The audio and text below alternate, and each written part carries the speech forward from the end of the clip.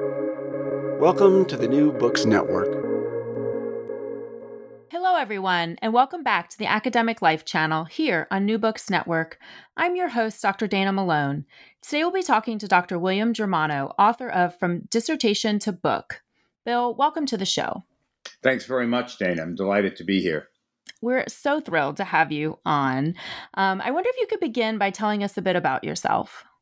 Okay. I've had a really, really strange career. I'm one of those first generation to college kids, and I was an English major as an undergrad and went on to grad school and did a PhD in English, but found that publishing had more doors open than academia did when I finished up. And I started working in publishing. I started at Columbia University Press. I had gone to Columbia as an undergrad and learned a heck of a lot and had to very quickly there. I was editor-in-chief there after a few years and then left to go to the company that now trades under the name Routledge. It had various names over the almost 20 years I was there. If any of your listeners are thinking about scholarly publishing as either a next step in their own careers, or I really dislike the idea alternative career. A career is a career, whatever career you have. The work in scholarly publishing is incredibly stimulating, whether you're working in the marketing department, in promotion, in copywriting, or as a commissioning editor. And this is probably also true for design, but I'm not a designer, so I don't want to speak for those guys. Anyway, I did that. So I spent almost 30 years in publishing, and life changes. Other things happen. And I had the great good fortune to be invited to apply for a job as dean at the Cooper Union in New York, where I teach now. And the greater good fortune to be selected for it. And I was dean there for 11 years of humanities and social sciences. And that was my first academic job. And then I finished up 11 years. It's a long time to dean. And I took on the position of professor. And that's what I've been professing for the last several years at Cooper Union. I teach a range of courses in the humanities on strange topics. They're more like networks. Just finished up a course on thinking about the North and South Pole. But otherwise, in the fall, I'll teach a course on puppets and robots, which is really a course on are you human and how do you know? And my students at Cooper are all non-majors. So they're students in engineering, art, or in architecture. It's a very focused undergraduate college. But that puts a lot of pressure on me as a teacher to figure out, do I have something to say? Do I have something useful for them to do and to make and think about in my classes? I've trained myself to think about the so what of my teaching in ways that I might not have if I were the chair of a English department at an R1 and I had fabulous majors, all of whom wanted to be English professors. That's a very different kind of being in the world. And I think there's a connection to writing, this business of thinking about the so what of your teaching and the so what of what you're putting on the page. I hope that's some useful segue into what we can talk about this morning. Yes, no, that's wonderful. Thank you for sharing. And so the book From Dissertation to Book is in its second edition, the second edition came out in 2013. So when I ask you this question, I recognize that we're going back a bit when I ask what inspired you to write the book in the first place. And the first edition came out in 2005. And as I said to you before we recorded, I kind of think this is a staple of the field at this point. I do like to mention to listeners, so I'll do it real quickly here, that although we don't know each other, I am familiar with your work, and I did use your book when I was editing my dissertation. It was a recommendation, the only recommendation I got for books to to look at. So in this sort of sub series on writing that I'm doing, I wanted to highlight this book. So back to the question of what inspired you to write it in the first place. I'm gonna try to answer your question, but I want to remember to come back to the comment you made, because you made me think of something that I have not said before, and I do want to say about the process of finding useful things while you're revising your work at the doctoral level. I was working in publishing, and I had decided that I wanted to, I guess, share the stuff I thought I knew. And I'll be happy to say more about what I think that means in a bit. But when I was working at Routledge, I wrote a book called Getting It Published, with the kind of in-your-face subtitle of a guide for anyone serious about serious books. I didn't want to use the word academic in the title, because there were a lot of people who are writing really, really serious, really interesting things who might not say that they consider themselves academics because they have other kinds of careers. In any case, I worked on that in the very end of the 90s and published it. I think Chicago published it in 2001, and that's in its third edition now. And the editor with whom I was then working, I think, suggested to me that there was a need in the market for a book that more specifically looked at dissertations. And I couldn't find anything that I thought did the job. So I thought, okay, I guess I can do this. And I sat down and began writing what I understood to be the problem, drawing a lot on the range of first books that I had and my colleagues, my editorial teams at both Columbia University Press and at Routledge, had brought to press. And the kinds of conversations that you have in a publishing house about what makes something viable, what makes a first scholarly book able to stand up and speak. And that's kind of what From Dissertation to Book is. It's also meant to be, and this is, I guess, if I have a trademark, that's it, a kind of serious but casual enough writing voice that is positioned to be as encouraging as possible.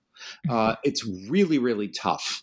I think everybody who works in academia on any level know that it's just difficult because you're surrounded by incredibly smart people, and I am in no means limiting that to the faculty. Incredibly smart people, and so there's a sense of competition, or also a questioning one's own authenticity, one's own capacity to say things. Am I really smart enough to talk about this on the page when there are all these other great scholars who have thought about it? Self-doubt is the one thing I can count on when I'm speaking to an academic. And that comes through in dissertations, which are very, very cautious documents. And so what I've tried to do is, without scolding people, give them tools to think with so that they can work out for themselves what kinds of a message they have for the world, because I think that's what happens in a book. Well, and the book is a very candid look at what this process looks like on the back end, which is what we'll talk about today, which is part of the value of your perspective. I mean, there's so much there, but definitely your publishing background. So, while we're still kind of getting into this a bit, at the base level, how is dissertation revision distinct from other kinds of scholarly revising or writing? And so, why did it warrant its own book? What's the distinction here? I think if I had the nerve of 15 years ago, 16 years ago, I guess it was, when did I begin writing this? I began writing it in 04, 03, the first edition. I would have tried to write a broader book about revising writing. I wasn't ready to write that book, but I knew I had looked at thousands and thousands of proposals. I think I calculated at some point that at one way or another, have laid my hands on or my eyes on maybe 30 or 40,000 proposals, because one publishes a lot of books at a large house. And when you have an editorial team, everything has to come under your eyes, even if I'm not the commissioning editor working on a project. I need at least to look at what the editor submits when she or he presents something to committee. So I have what I sometimes describe as really deep, really superficial knowledge about a lot of fields. I've never took a course in sociology, but I've had to sign off on and work with scholars and with editors who were publishing in the social sciences, for example. I'm not a historian. I've worked with historians. I am not an anthropologist. There are more things that I am not than that I am. And I think that's probably the situation of almost every editor that I know. But the dissertation really does come with so many limitations and cautions. It's a very, very specific way of documenting one's capacity to do scholarship. It's not a book. It's a genre of its own. It's a way of authenticating oneself and a way of demonstrating that, yes, I can do this. It's a bit like passing a driver's test. And that's fine. I have no problem with the authenticating component of dissertation writing. But if that were the only thing it's worth doing, then I think we've kind of missed the boat. Unfortunately, for many, many years, maybe that's an overstatement. For many years, people imagined that you corrected typos and then you sent a dissertation off to a publishing house. And if the publishing house had room for you on their list, then your project would be taken on and that would be the end of it and you'd have a book. If that were ever true, it hasn't been true in my working lifetime. And the reason it isn't a game plan is because of you and me and every other person who's out there reading books. We read for reasons. We don't read because someone happened to publish something. We're looking for things. We have our own needs as readers. And the dissertation needs to be revised so that it becomes a book. It's a transformation out of one genre into another. I wanted to mention, because you brought it up, and I didn't have a chance to comment on it in our brief chat before we began recording. A kind of a shout out to your dissertation committee or your advisor for recommending my book. Not merely gratitude for doing so, but honestly, dissertations will become better, and I think are much better than they were certainly 40 years ago, as people who direct dissertations commit themselves to knowing about best practice for revising. It's not enough, and now I'm speaking to the dissertation directors of the world right now, it's not enough to be a brilliant and highly published scholar in your own field and a great teacher, although one would be fortunate to have all those things in a dissertation director. You also want the person who is directing the dissertation to have thought about writing. This is a kind of a drumbeat that I've been playing for years now, and I'll sort of lay this out because it's kind of a good example of the kind of way I think and talk about these things. If you're teaching anything and you're requiring any written work from your student, you're teaching writing. Now, if you work in any of the literatures, you'll say, oh, sure, of course, that's what we do, literature. But that's not really what I'm talking about. I'm talking about people who are in religious studies, or people who are in political science, or people who are in working in economic history or psychology, fields in which the teaching of writing might be misunderstood as outsourceable to the English department or the writing center or some other angelic band that would turn one's students into great writers. And my own take is we're past that moment. That train is left. We need to have people who are teaching in every field stop to think about what they're asking their students to produce and basically boning up for themselves on how to revise, how to write, how to think most effectively about taking research, theories, enthusiasms, and translating them onto the page for the purposes of engaging readers. In other words, how to make a narrative, making a narrative out of what one has studied and thought about. It's not the usual way to imagine what a scholarly book is, but I'm completely convinced that this is what's necessary now. Well, I don't want to linger here too long, but I appreciate your comment. And I think listeners know I have had many people on the show, including some of my mentors from my, defense. And because I feel very fortunate to have, I realized it at the time, but with more time and distance and experience, I'm realizing even more so what a wonderful, fortunate experience I had in the mentors that I had and the scholars that I had as mentors. And most of my dissertation defense was about what's next as a book. And so when I set out on that process, I reached out to my outside examiner who was on my committee and who was, very well connected in publishing. And I said, well, what do I do? Because you write about this in the book. It's a lonely process. Afterwards, it's nobody's job anymore to help you write better or well or review your stuff. And so you're kind of on your own.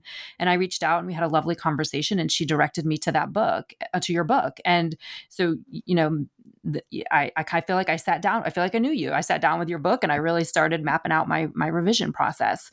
But I will say also, as a shout out to my committee, my chair, what you talk about with writing is what she did a lot of. I mean, my first class with her, she sent me to the writing center because I was doing that very traditional, I came out of psychology, kind of third person, distant, subjective writing. And she was like, that's not going to do. And all throughout my dissertation, she would say to me, jazz it up, Dana, jazz it up.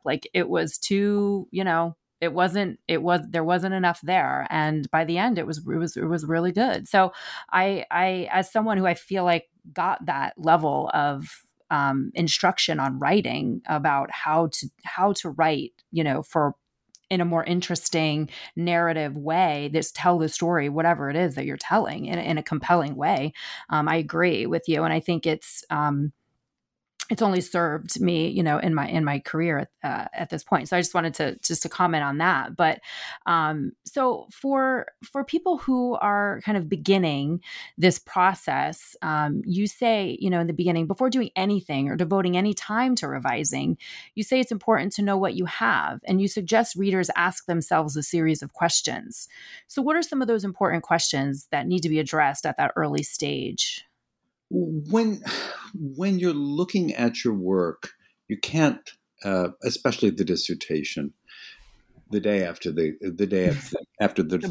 morning after, probably the morning after. It's probably not the moment to say, okay, let me see, I'll start cutting right away. There is the big principle, I think, in revising a dissertation is acknowledging, as humbling as this is for almost everybody who writes a dissertation, is that there is a way in which the dissertation is often the biggest book report you'll ever write. Your job has been to find something that interests you, that has not been exhaustively researched and published about. And then your job is to look at everything that's been done. I mean, if you're writing on Shakespeare, you're not going to read everything that's been published because you'd spend the rest of your life doing that. But you might read everything that's been published in the last 50 years and selectively the material of historical importance.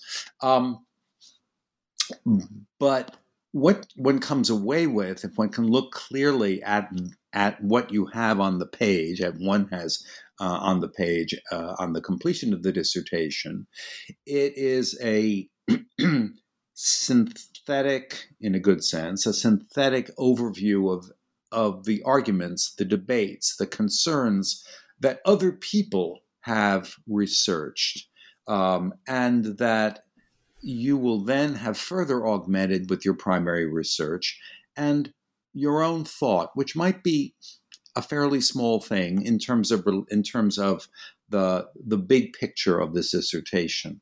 But there's enough there that you've brought of your own to justify your committee and your institution validating it as the completion of the doctoral work and as a promise, the promise that your dissertation offers of your own capacity to go further. It's a lot of things, including an audition. When you're thinking about a book from that dissertation, the power dynamic shifts. Your idea becomes the centerpiece of the book manuscript. Everything that's been written about it everything that's been written on your subject becomes supporting documentation for your idea. In other words, you kind of step out of the shadows. Now, there are dissertations where it's possible to have someone of uncommon writerly capacity manage all this right off the bat, but that's so rare. I don't like to say, well, if you're a great writer, you don't have to think about it this way. I think even great writers will think about things this way, and that's why they're great writers. They've already figured out how to understand what the weaknesses are. But I want to come back again to this idea of sort of the power shift. If you could see me, you would see my hands sort of doing a scales and moving my hand. One scale, one cup of the scale goes up, one cup of the scale goes down. You have to become the investigator, the person who is narrating and proposing and challenging the reader. It's your ideas that are the center of the project. That doesn't mean you're writing immodestly or saying, I got a great idea, you have to pay attention. There are so many ways in which a writer can both intrigue the reader, inspire the reader, and I want to be absolutely certain that inspiring the reader is part of the objective of writing even an academic book. You want that reader to feel that you understand that she or he is out there, that the book itself, the dissertation might have been the documentation of all your research, the proof that you knew how to do the research. The book needs to step outside, get some sunlight, some fresh air, and say, okay, I have all that stuff indoors. What do I now do? I need to arrange it so that the reader can make use of it. And if the reader can't make use of something, I don't need to put it in. Most dissertations are much longer than the book that will result from a thorough and productive revision, and that's okay. I say in From Dissertation to Book, and I'm going to rephrase it because I don't have the words exactly in my head at this moment, that the length of a manuscript should be the result of necessary decisions. It should not be a precondition of the product, so that you're not going to say, oh, my job is to turn this into a 400-page book. No one should have that as a goal. What you should have is an understanding of what you want the book to achieve, and that the length, the extent of your project is directly determined by the objectives you're setting up for it. We're talking with Bill Germano about his book, From Dissertation to Book. So one of your stated goals of the book is to help young scholars make a decision, find direction, and go. Part of that process involves charting options. So what are the basic options available, sort of after the dissertation defense is complete and you've, maybe the next morning or the next week or the next month are looking back at this piece of work? Yeah. Well, the next morning you should do something entirely different. Go bike riding, take a Yeah. swim, walk your dog, call Aunt Pearl and tell her it's been a long time since you've spoken. But I would, a couple of weeks later, when perhaps the the excitement or possibly the trauma of the dissertation is behind you, um, you want to do whatever you can to take a hard look at the thing you have. Um, and this is, of course, the challenge every writer has. You're producing something and you need to be able to see it, which is not the same thing as having written it. And the dissertation feels as if it should already be a thing, some kind of a thing. But as we were saying earlier, it needs to be transformed from its genre and its very specific disciplinary structure into the kind of work that a reader might say, wait, this looks really interesting. And wait, this is a writer who's writing for me, even though it's a specialist subject. So, in from dissertation to book, I've mapped out 8 basic options. I mean, the first is the sort of the famous do not resuscitate. You've written the dissertation, it was good enough to get you a degree, and you want to go on with something else. In fact, you may not even have the ambition to become a professional academic, which, by the way, is totally okay. It doesn't mean you're a failure. It doesn't mean that you're not smart, but people make other decisions. Some people want to change careers or want to find other things they want to do with their lives. That's all of that is okay. The dissertation, however, is often uneven in terms of its quality, that there is not infrequently a single chapter that is head and neck above everything else in it. It'll be the one chapter that your committee wants to talk more about. That's the chapter you want to pull. You want to look at very, very carefully and say, should I try to submit that to a major journal? Again, I'm going to say major journal because you should aim high for whatever you want to publish. uh, as for university presses, I think they're all terrific. And people will have their own sense of where they would like to be published. But you want to be published with a house that is enthusiastic about your work. I think that's the most important thing in selecting a publisher. Sometimes there is more than one chapter that feels as if it can get up and walk on its own. 2 chapters would be great. 3 chapters, fantastic. Should you take 3 chapters and 2 or 3 chapters and publish them? You can. But if you do that, and that might be the right decision for you, it does have consequences for publishing the whole work. Because if you have 6 chapters and you've published 3 of them in major journals, it might be that you've given away or put out there the very best work that you have in this manuscript, and that might make it more difficult for an editor to say, well, we'd like to publish this, but you've actually put the work out there. That's not the end of your career, that you haven't done something really dangerous, damaging to yourself. But it might be a way of reminding yourself that you can produce more ideas. You have more that you can write about, more questions that you can ask. You can, of course, take the option of just sending the dissertation out to a publisher. I don't recommend that at all, but I've seen it often enough happen. You might also revise it very lightly. It happens to be a particularly strong dissertation. You've written it with very thoughtful, responsible guidance from your director and your committee. You've got wonderful responses from your readers. You're in a very, very lucky position. It doesn't need a lot, and you can do some light revision and move forward from that point. Alternatively, you might find that there's so much that's required for you to put it into book shape. You need to do quite a serious review. And if you do, and you want to make that review, what I would urge is that you set a time for yourself.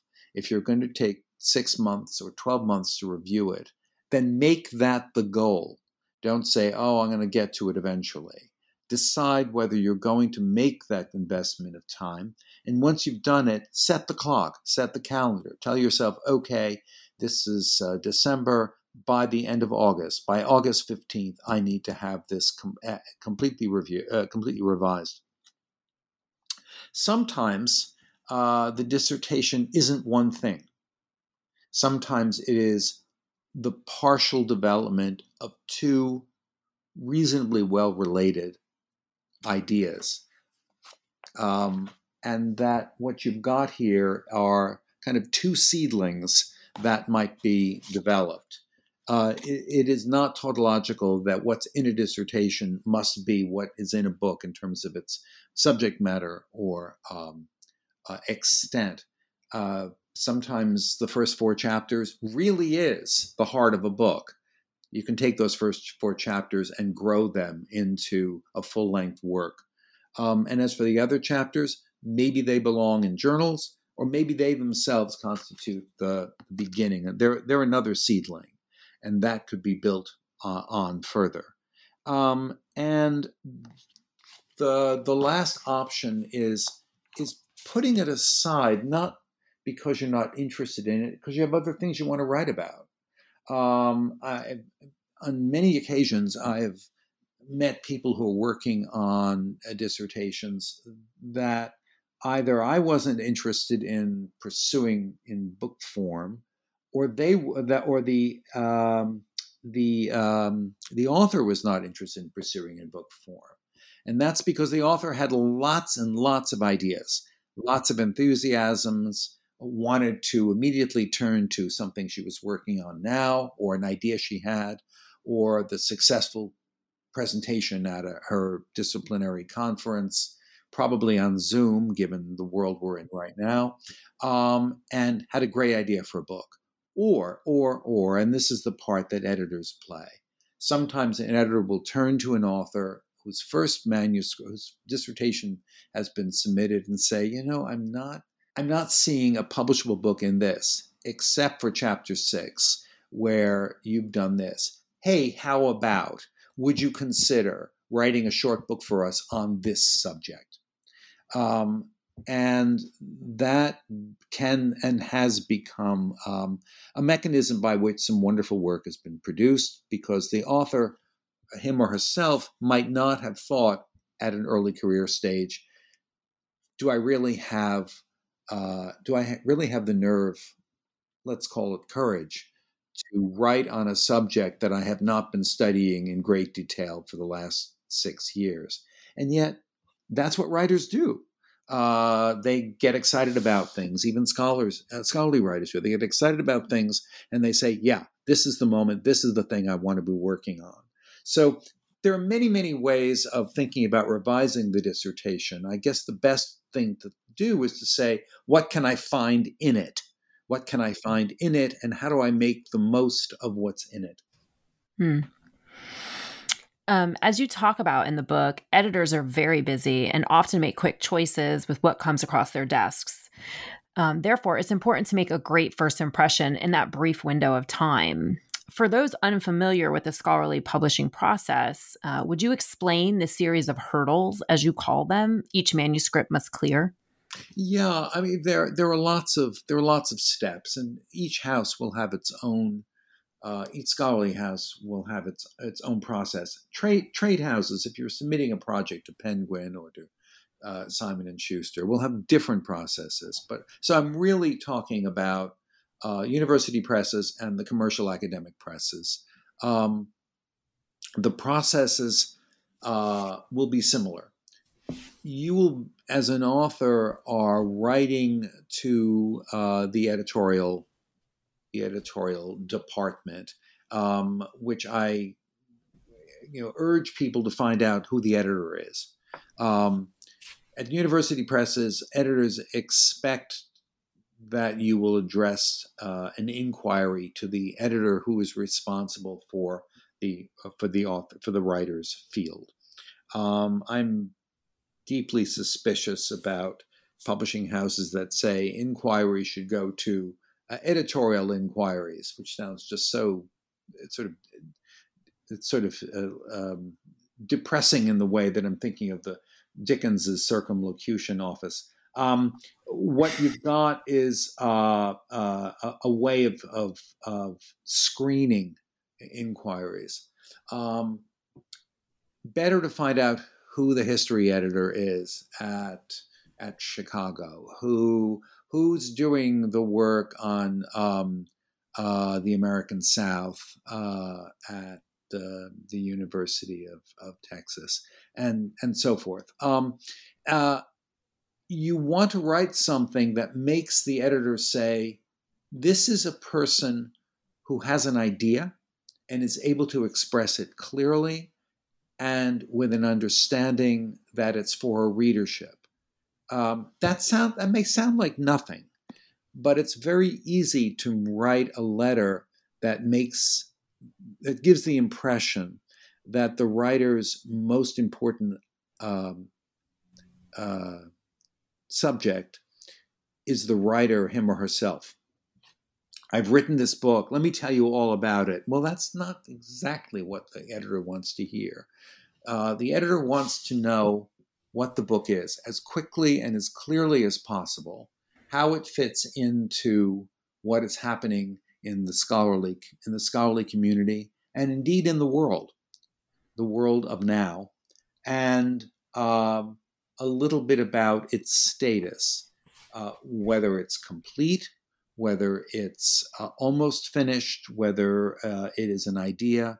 Those are the kinds of things that an editor depends upon in the very, very first contact. But an editor will need to decide whether to pursue the project, to invite in more material, which these days is much more likely to be sent electronically, and then to read it through. The editor has to make a bunch of choices. Does it fit the list of the publishing house?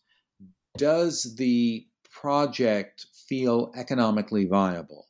The editor will have to make decisions about what the budgeting is for a project, and whether a projection of sales could sustain it financially. There are, I'd like to say that there are for-profit publishers and there are not-for-profit publishers, but there are no for-loss publishers. And that I've, over the years, would encounter an editor who was baffled, or rather an author baffled, being told the market for this is too small. You should break this up, take the best pieces of it, put it into journals, and come back with an idea for a different kind of a project. Maybe something stepping back a little bit from your subject, or seeing how you can connect it to this conversation or that conversation in your discipline. The editor then needs to have outside reviews as well as inside reviews. That is, the inside review might be talking to other editors, might be talking to the editor's publishing director or director of the press. In most cases, the project will need to go to one, if not more, outside reviewers. Well, the editor will have to listen carefully to those reviews and use those reviews in two ways: to give useful advice to the writer, and also for the editor to adjust his or her understanding of the project. Because, and this is something we both know, if you're an editor, you cannot be yourself the specialist in the manuscript. That an editor is by nature a generalist when it comes to editing in a publishing environment. Even if the editor has a PhD, I have a PhD, that doesn't mean I know anything about social anthropology. That's not my field. So I need to send a manuscript in social anthropology out to the social anthropologists that I know or that have been recommended to me and who are kind enough to do the hard work of reviewing the manuscript. That's a hurdle. Finally, there is the hurdle of presenting the project to a committee, usually composed of marketing, financial, administrative, and editorial folks who will need, and production folks, who will need to make an assessment of whether this project is doable by that house. And there's no such thing as a book that's publishable by any house.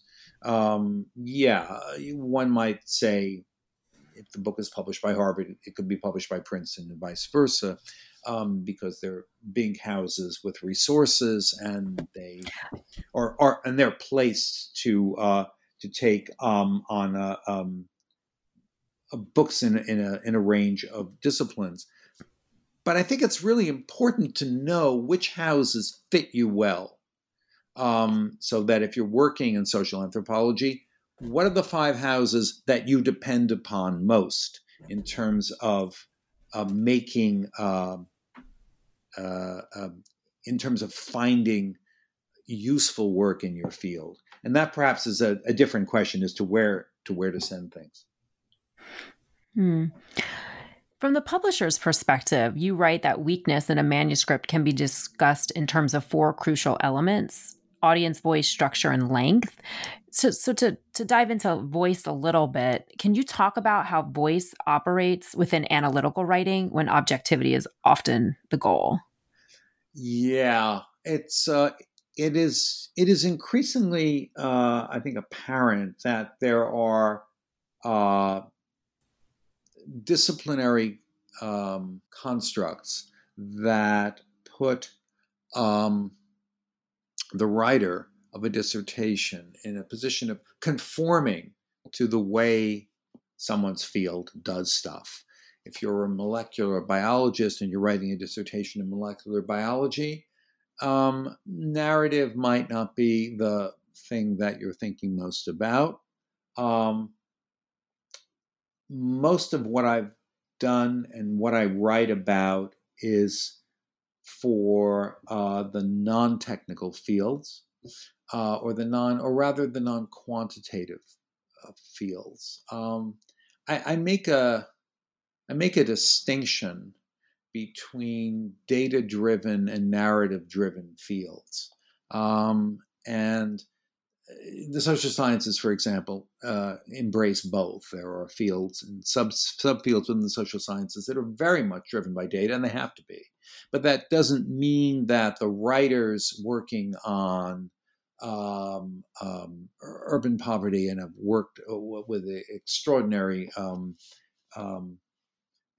research facilities to clarify for the rest of us the grim realities of patterns of urban poverty in America, that it does not mean that the writer of that material, the researcher rather, is incapable of telling us in narrative language what she or he has learned about that research.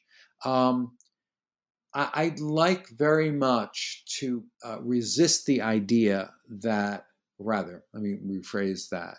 I resist very much the idea that somehow the notion of data means that what you've written is true, and that if you don't have a data-driven manuscript, that means somehow that you've made stuff up.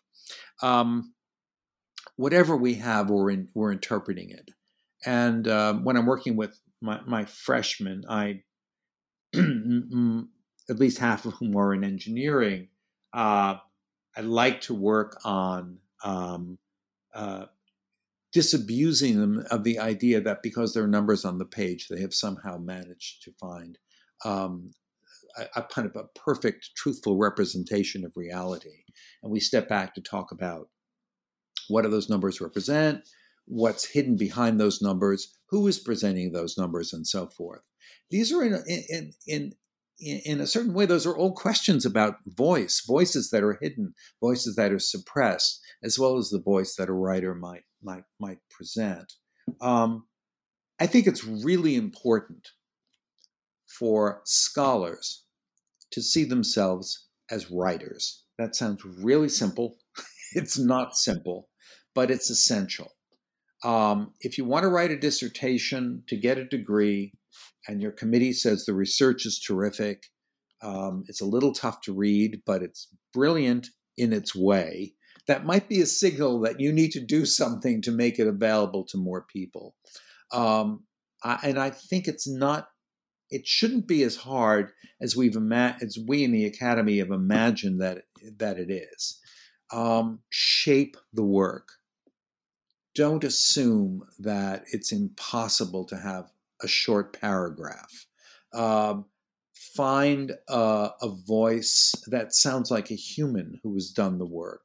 This will not make your work weak. It will not make your work sentimental. It will not make your work a romanticization of your study of, say, urban poverty.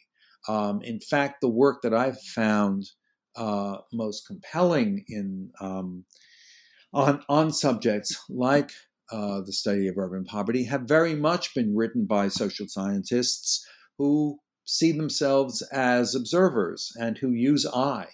And you know that there's a real human being who's done these investigations and is presenting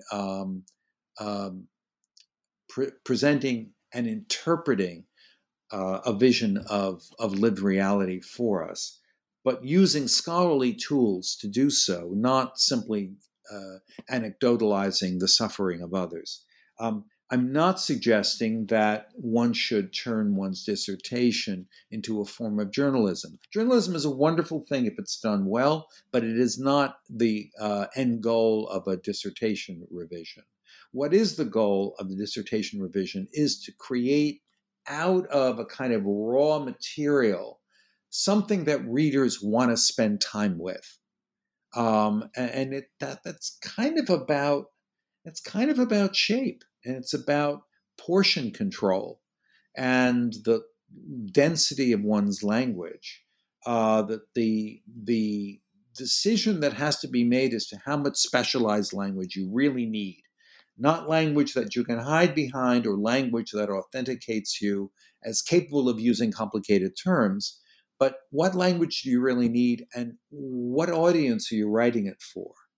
Um, there's a lot of hiding behind, traditionally, there's a lot of hiding behind technical language in order to demonstrate that the writer is capable of deploying those terms.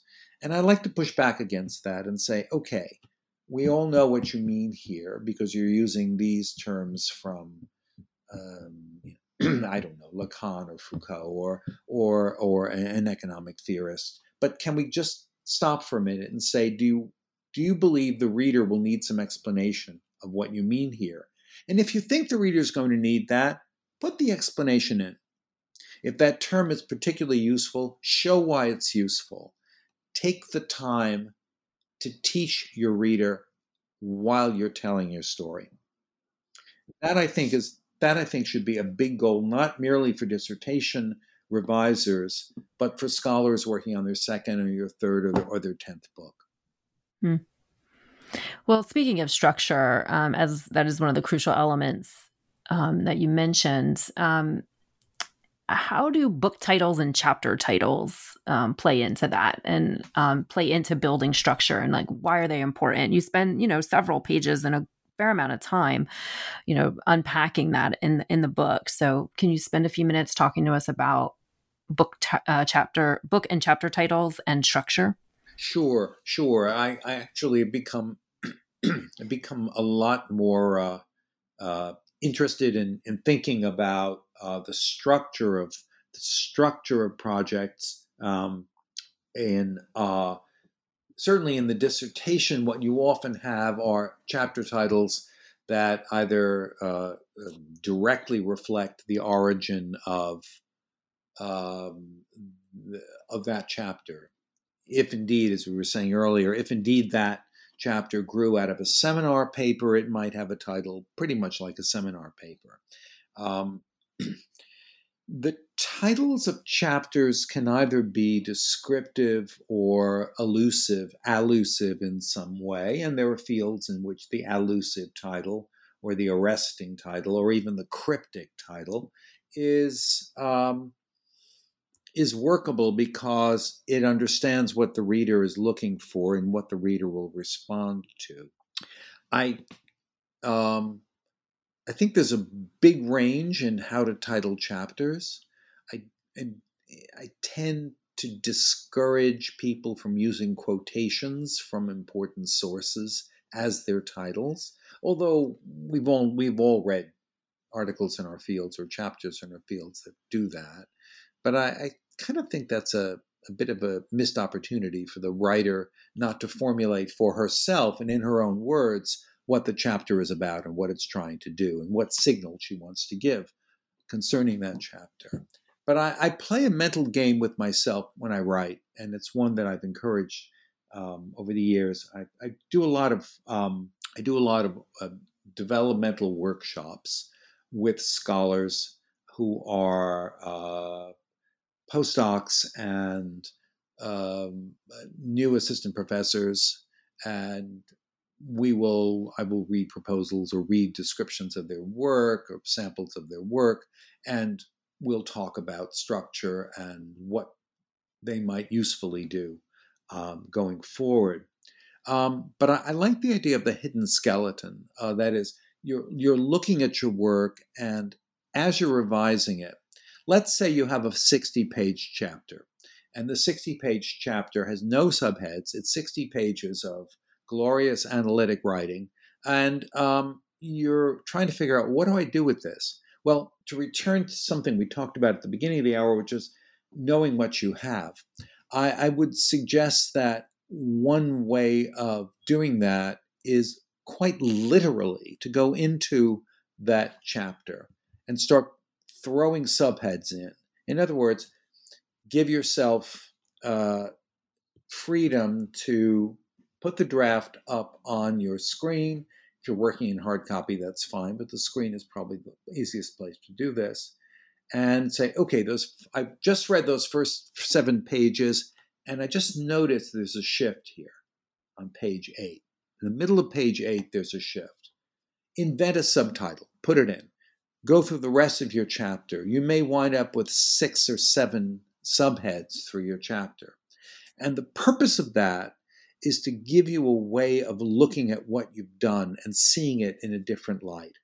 Because by announcing through a subhead that you've got something for the reader to focus on, almost as if the camera lens were shifting from one angle to another angle, you're acknowledging that you've moved from one thing to another. Those kinds of acknowledgments seem to me super important for any kind of revising of writing. And the longer one's work, the longer the project, the more one needs that as a tool. You can go back in, then look at those subheads and say, well, all right, are these the emphases that I want to make?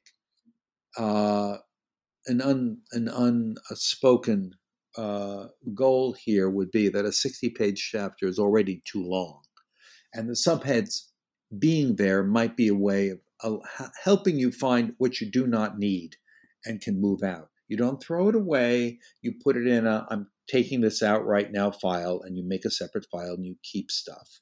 Try not to waste stuff, but don't feel that you have to publish every single lovely paragraph that you've ever produced, because you don't need to.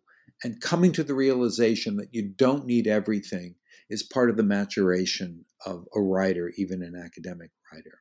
Now, when you're done, you may see that those subheads you put in are occasions for you to create new transitions. And frankly, you might, having gone through the whole process of revising that chapter, decide, you know what, I need 2 subheads. I don't need 6 or 7. And those 2 will now more clearly identify the movement of my ideas through this chapter. So there are writers for whom you don't need any of those as sort of those skeletal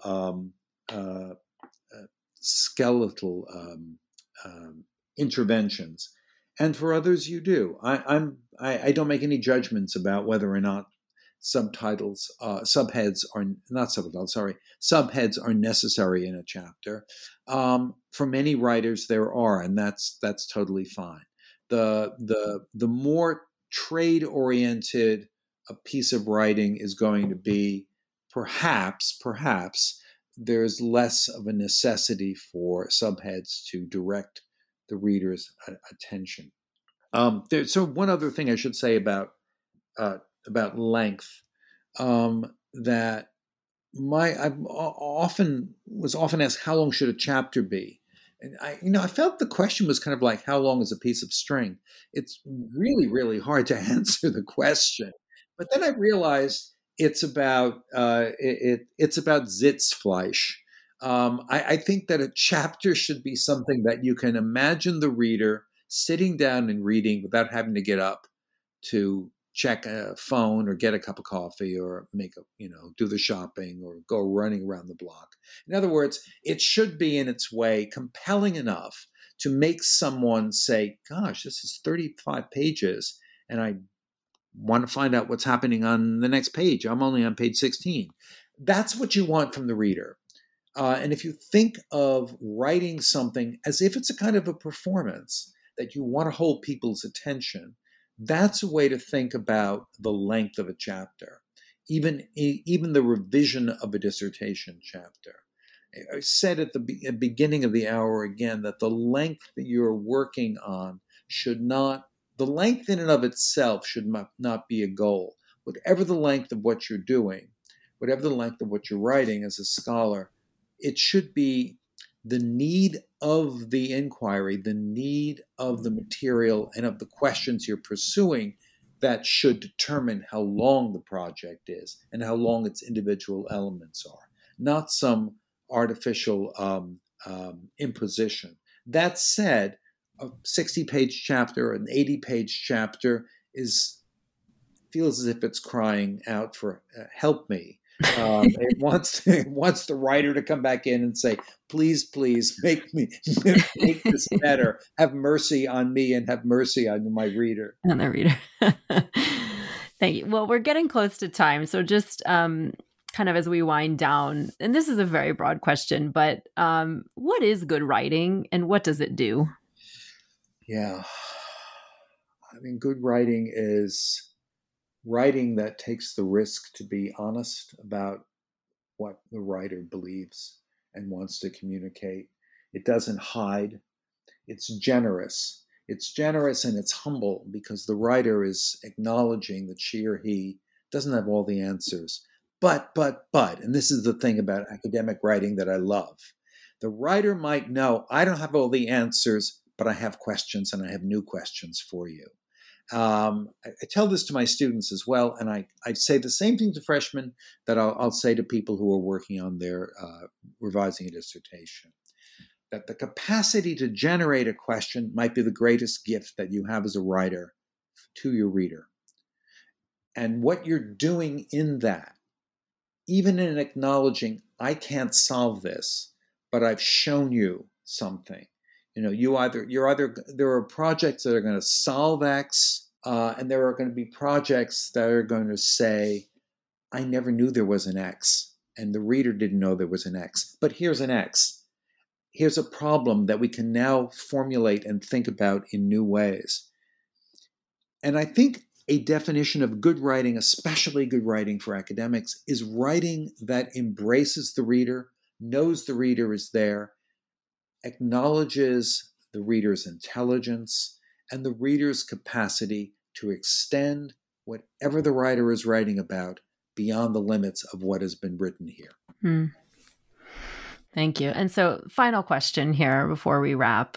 Any final thoughts or encouragements to leave our listeners with, especially those who are on the brink of taking on this process of revision, or even their advisors who are about to send their own new class of newly minted PhDs into the world with their dissertations in hand? Right. Well, I mean, I think it's a big burden to advise dissertations, and I'm always happy to talk to people who are doing that, especially when there's an opportunity to encourage them to think and to converse with one another across disciplines at their institution, which is something I think that rarely happens, about writing, about what the goals of writing can be and should be, especially now. And as for writers, I would say you can do it. It's absolutely possible.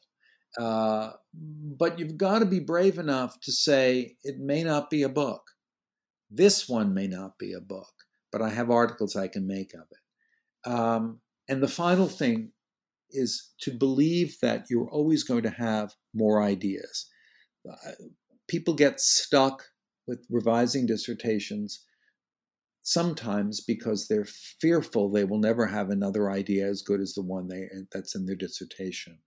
And I without knowing an individual, I will say, look, you're smart enough and you have complicated enough mind to have produced this dissertation. You have other ideas. What you need is the opportunity and the time to extend those ideas and develop them. But you have to have confidence in that capacity, because that's what's going to drive that's what's going to drive you forward.